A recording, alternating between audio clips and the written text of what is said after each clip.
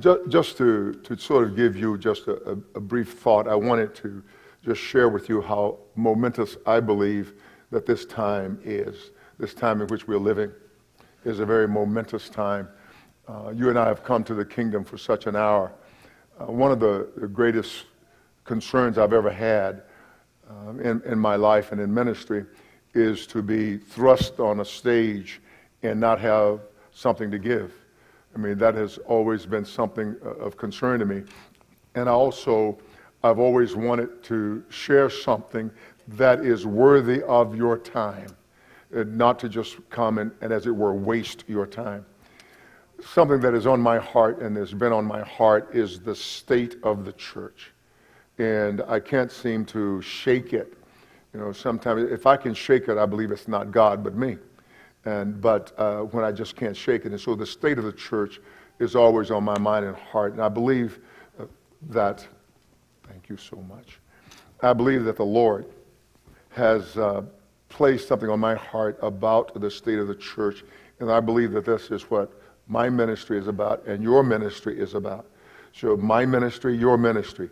And God has given us a ministry, my wife and I, and you are an extension of that ministry, but not just as a recipient, but also as someone who is to declare those things that God has made real in you to others. So you are also a proclaimer of those things. So you're not just a recipient.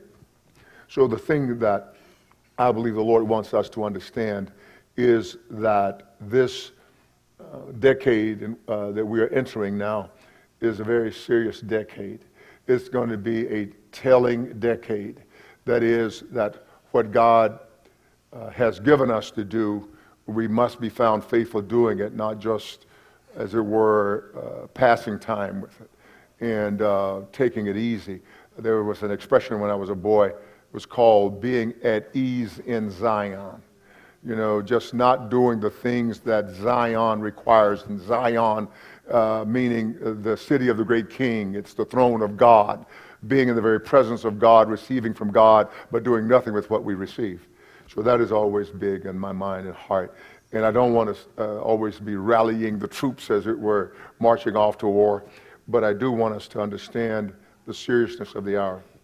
I also wanted to say, as we enter into this season, that as Brother Kenneth said, that things are not going to get better, they will get worse and worse. They may appear better outwardly, but they will become worse and worse. And so that means that just as the diamond's brilliance is seen against the black cloth, so the brilliance of the church, the beauty of the church, the glory of the church, the glory of Jesus Christ will be seen more vividly. It will be very resplendent against the dark days that we are entering, already are in, but will enter into greater. I was looking at Matthew chapter 24, and Matthew 24 verse 1, he says, the scripture reads, "Then Jesus went out and departed from the temple, and his disciples came up to show him the buildings of the temple. And Jesus said to them, 'Do you not see all these things? Assuredly, I say to you, not one stone shall be left here upon another that shall not be thrown down.'" And that actually happened. That if you'll look at the reality of this thing, it happened to the people of God. Those were the people who had the law, and they were the keepers of the oracles of God, but they had become so co-opted by religion and the world system around them that they didn't know they were backslidden. And so this thing is just pressing on my heart so strongly.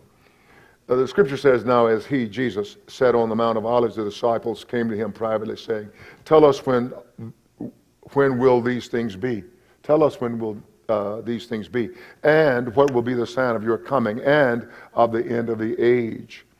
And we are the generation that has appeared at the end of days. I believe that. Now, if I don't see, I know the Lord has promised me that my eyes will see the end of this era. And this era and age really correspond. So the end of this age or the end of this era, but my eyes will see the end of that. And that means that many of you, if not all of you, will see that as well. And so that means that you and I must be aware of so many things that are happening. I find that, if I may say, I don't want to, we have such wonderful praise and worship, and we're so high, I don't want to bring us down from that. So we may have to sing after this, But I find that so many of us are conflicted, and we're going to be dealing with that in the days to come. The confliction of the church, why we are so conflicted. And we're going to bring a lot of, I believe, understanding to that in the days to come. But the disciples wanted to know when are these things going to happen. And Jesus is going to tell them, and I'll read it, I believe, quickly. But I want to reiterate that we have been in the end times since the first century. We have been in the end times. But God is not sadistic. He doesn't get pleasure. He's not at all sadistic. He doesn't get pleasure out of our pain. He does not. But the scripture says that he is long-suffering, because he's not willing that any should perish. And the Lord is long-suffering not only with the world, but he is long-suffering with us. He is long-suffering with us because a lot of us should have gotten it together better than we have gotten it together. We should have been a lot further down the road than we are, but he has been long-suffering with us. But I want us to just look very quickly, and those of you who will be coming Sunday, you'll hear some of these things in greater detail. But I want us to really take inventory and ask ourselves the tough questions. If we don't allow others to ask us tough questions, then maybe we'll allow ourselves to ask ourselves tough questions. And we can ask ourselves, where am I? And if you were asked that, then the Holy Spirit, God, the Holy Spirit is everywhere, He has come to the earth, and He has pervaded the earth. He has pervaded the earth. He's everywhere in the earth, and convicting the world of sin and of righteousness and of judgment. He is doing that. I was, last night, I was in the bed, and I wake up a lot and I pray. I used to try to get back to bed and convince God that I needed to sleep more than I needed to pray. I know none of you has ever done that, but I have. And I don't do that anymore.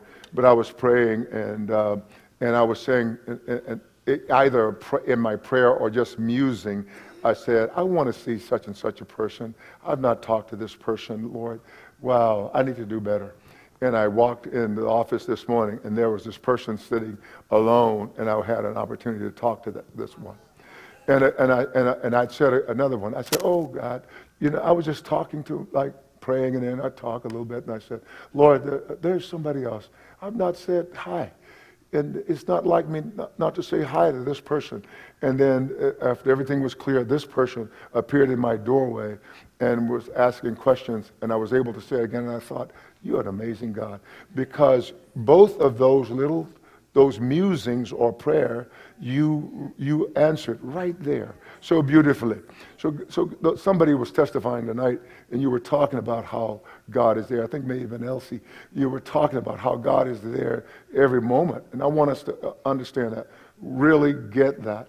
Because our longing, our heart, is that we will present you fully mature to the Lord, and that you would take the words that we speak as they are, the words of God. So let's look at what Jesus is saying here to us, and I'll try to get this done in about 5 or so minutes, because I would like for us to spend a moment of prayer. I'm going to ask the elders to come first, and the elders, you're going to take about a minute and a half, and that means elders' wives or whomever, okay? Verse 4 says, and Jesus answered and said to them, take heed that no one deceives you. So that means you're responsible that nobody deceives you. And so you can't look to the world for the world not to deceive you. If you're looking to the world, you will be deceived. If you're looking to the world, you will be deceived. And so there's still believers who think that there's something worthy in the world. He said, so don't look to them. He says, for many will come in my name saying, I'm the Christ, and will deceive many. So he's saying you have to watch everybody who comes in and calls out God's name, a church. And it's not naivete, I don't think. It's something stronger. It's just ignorance, spiritual ignorance. And I can't grasp, if we're under a good educational system, that we're not supposed to be spiritually ignorant. And I find a lot of people don't have a spiritual intelligence that they should have. It's because you have to actually be repudiating truth. You have to be actively repudiating it to not have that spiritual intelligence. Jesus is saying to his people, his disciples, don't let anybody deceive you. Do not let that happen. Because people will come in my name saying, I am the Christ, and will deceive many. Now, they knew that this wouldn't be Jesus, but they will come in the name of the Lord or saying some words, and we say, oh, they said, and we forget about what they do. And you have to watch that. And now I'm talking about those of us who are entering this decade. You are purveyors of truth, and then you are looking for truth, and you are a dispenser of the truth. And so as a dispenser of the truth, I ought to know truth is coming out of me. I'm not the source, but I am conduit. Yes. Are you with me? Yes. And so we want to do that, and we want to make sure that we go into this decade very sober and mature, not just feeling things, as it were, but knowing them. He says, and you will hear of wars and rumors of wars. See that you are not troubled, for all these things must come to pass, but the end is not yet. I don't know exactly what theologians say about this particular passage, but all of my life I've been taught that this is sort of an ongoing thing. It was in the first century, but it wasn't just for the first century. It's for the ongoing centuries, for the rest of the time. We're always hearing of some war, something going on. Somebody's being bombed, somebody's trying to bomb, somebody's trying to kill, somebody's trying not to be killed, somebody is in the embassy, somebody's storming the embassy. There's always some craziness going on. And it's like terrorism is crazy. Anarchy is pervasive all over the world. Men are refusing to be governed, and that's the world that we're in. So if the world is refusing to be governed, we cannot ourselves be ungovernable. We cannot change this world by being like the world. Paul tells us very, very clearly that the weapons of our warfare are not carnal. They are not carnal. They're not natural weapons. I'm talking to a bunch of Texans in here. Y'all know what I'm talking about. You know exactly what I'm saying. And so, and if you want to discuss it, I'm so willing to discuss it with you at some juncture. But the weapons of our warfare are not carnal, but they are mighty in God for pulling down strongholds. I believe Sister Stephanie sang tonight, this is how I fight my battles. And she said, with praise and thanksgiving. With praise and thanksgiving. She's singing, I'm thinking, that's exactly right. We can praise. When Jehoshaphat, king of Judah, was confronted with the people of Ammon and Moab and a bunch of tribes of people, they had come against the people of God to destroy them. I think it's 2 Chronicles chapter 20. They had come against the people of God to destroy them. Well, there is a concerted effort in the world. Demonic powers have come against the people of God. Everything practically that I see in the world today is not coming against particular nations. It is coming against the one nation, the people of God, God's only people. That's what this is about. And it is about strengthening you and me. And this is what God wants to do in this hour, is to strengthen us. We must go through it. We won't evade it. And so because this is about us more than it is about them. And I want you to understand that. So there's always some kind of war, but it's all against us. It's against the church. It's against the church being the glorious church, the light in the midst of great darkness, the city that's set on a hill that cannot be missed. That's who we are, and that's what we are. But we must be very, very careful. The Bible tells us in Matthew chapter 11, maybe about verse 13, that the kingdom of heaven suffers violence, and the violent take it by force. And as I've said recently several times, I do not believe that's what we have always interpreted it to mean, that now we must become violent to take the kingdom. It's absolutely false. What it means is that strong, vicious people have taken the kingdom and they want to commandeer it into a direction that they think it should go, rather than following the dictates of the Holy Spirit. And so what we, the people of God, the lambs of God, the gentle ones, the ones who are from the one who will not break a bruised reed, nor will he quench smoking flax, but yet he brings justice to victory. That's the one that we come from. And so I want us to really take a good look at our Christianity, and let's see if it passes the litmus test of Scripture. And that's what we must do in the days to come, in the hours actually to come. We must begin to do that and see that. Now, Christianity, Peter tells us, these things did not come from some cleverly devised tales or stories, but the Holy Spirit moved on holy men, righteous men, and they wrote these things down, and these are time tested. Oh, wow. Okay, super. I'm so sorry, but my time has just slipped away.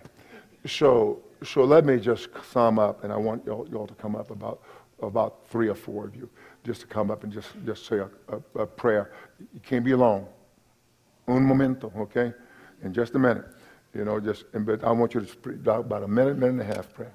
Okay, but this is what I want to say. I want to say to all of us that it doesn't matter where you are, I believe, politically. And I recently came to this understanding that you may be on one side of the political debate, and somebody's on the other side, and you both love Jesus. And now, rather than wondering how in the world did you get over there, or whatever, then you must. Both sides are being tested. Both sides are being tested as to whether or not they will comport themselves righteously. Both sides. And the Holy Spirit has revealed it to me so vividly and so clearly. So I don't fool with that stuff except to expose it. So let's be aware of who we are. Let's be aware of what God has entrusted us with. And we're going to now pray, as it were, this old year out. And we're going to pray the new one in. And those of you who come, I'm going to ask for 3 or 4 of you to come. And there's a clock on the wall. So at 11:59, you got to be done. All right? If you're praying in the middle of your prayer, come. The Lord bless you. Now remember the time. You can't come up here and forget what I said. Watch the clock. Come. Well, thank you, Father. Thank you, Lord God, for your great love. Father, thank you for 2019, Lord God, but more than that, thank you for 2020 coming up, Lord God. Father, thank you for strengthening your body. Father, preparing us for that which is about to come upon the earth, Lord God. And Father, that you give us clear vision, Lord, not to be cliche on 2020 vision, Father, but to be to have clarity of vision and to know what it is you're doing and to hear what it is you're saying. In Jesus' name, amen. Thank you, Lord.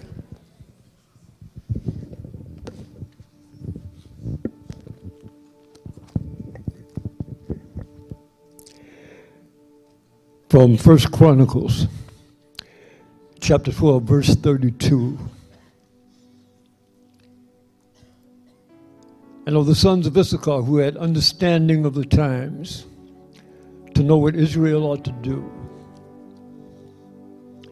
Father, we give you thanks and we give you praise. We thank you indeed for giving to your people the spirit of the sons of Issachar, who had knowledge of the times, to know indeed what Israel ought to do, and give us the knowledge of the times, to know the times in which we are living and to know that which we should do as the church of Jesus Christ. Indeed, that we have come to the end of the age, the coming of your kingdom. Indeed, and we see the wars, the rumors of wars, the famines, the pestilences, the earthquakes, and so forth. Indeed, but cause us, indeed, to be those who will watch and pray. Watch and pray. and indeed to know the importance of who we are as the Church of Jesus Christ in these times. Bring together unity among your people, those who worship you in spirit and in truth, and cause this fellowship to be all that you have purposed. And we give you thanks and we give you praise in Jesus' name. Father, the scripture tells us that Jesus, being tempted by the devil, the evil one asked him to turn the rock into bread, and Jesus answered and said, "It is written, man shall not live by bread alone, but by every word that proceeds from the mouth of God." Lord, this is what we will stand on. We're going to stand upon, believe in, adhere to, trust upon the word of God, the words that are spoken to us, that are spoken into us, and the prophetic word which were given to us tonight. Lord, I pray in the name of Jesus that we would be busy, occupying, doing that which you've called us to do. You said, the psalmist said, "Ask of me, and I'll give you the nations for an inheritance for you." Lord, we're asking for more nations. More nations, open more doors for us, that we may be able to bring Christ-centeredness, that we may be able to see this gospel preached in all the world, and then the end come. But I'm also asking you, Father, as I remember the day when Pastor stood and he said, "I see 200 or 300 of you coming and going, coming and going, coming and going." Lord, continue to raise up the 200 or 300 from this fellowship and from all around the world. In Jesus' name, amen. Amen. Father, we thank you that we are called by your name, that we are your people, the sheep of your pasture. And Father, that we hear your voice and we obey it. And yet you are the great shepherd and you love us so much, Father. So we thank you for this season we're entering into, Father. And Father, we don't know the time of your coming, but Lord, we know the season. And that you give us the wisdom and the discernment to understand and to see the times and see the time that we're living in, Father. So I thank you, Lord. I ask your blessing over this entire congregation, that we have your wisdom and your spirit that dwells in us constantly, Father, that we don't miss anything that you have for us, in store for us. Thank you, Jesus. Amen. Father, we thank you, Lord, Father, that in the beginning of January of 2019, you brought us from there to now. We've been through some journeys, some good, not some rocky, some smooth, but Lord, you brought us through. And Lord, you never left us, nor did you ever forsaken us, Father. You've been there with us when we were not feeling good. You've been there when we were in our best. And Lord, we thank you. And Lord, we just pray for now for 2020 that you do the same, Father God. Lord, because let your word continue to be a lamp unto our feet and a light unto our path, Father. Lord, that we will not stumble, but we will walk with soundness of mind and clarity, Father. In the name of Jesus, thank you, Lord. Amen. Amen. Lord, we thank you for the prayers that are prayed in this place. In the name of Jesus. In the name of Jesus Christ. Let's all stand. And we've got a few seconds left, and I want to just say this brother writes to his wife, and he says to his sweetheart, his baby, God is full of surprises, doing marvelous things in our lives. For me, the most marvelous thing he has done beside giving me the free gift of salvation is to give me you. I feel that I'm truly blessed of the Lord. You're the love of my life. You're the woman I've dreamed of. You're everything I hope for and everything I need. I find my life complete in you. Thank you for everything you are. You're perfect for me. In the short time we've been married, I've come to know you much better than I've ever known anyone before. With every new revelation, I come to love you more. I ask our Heavenly Father to make this next... 6, 5, 4, 3, 2,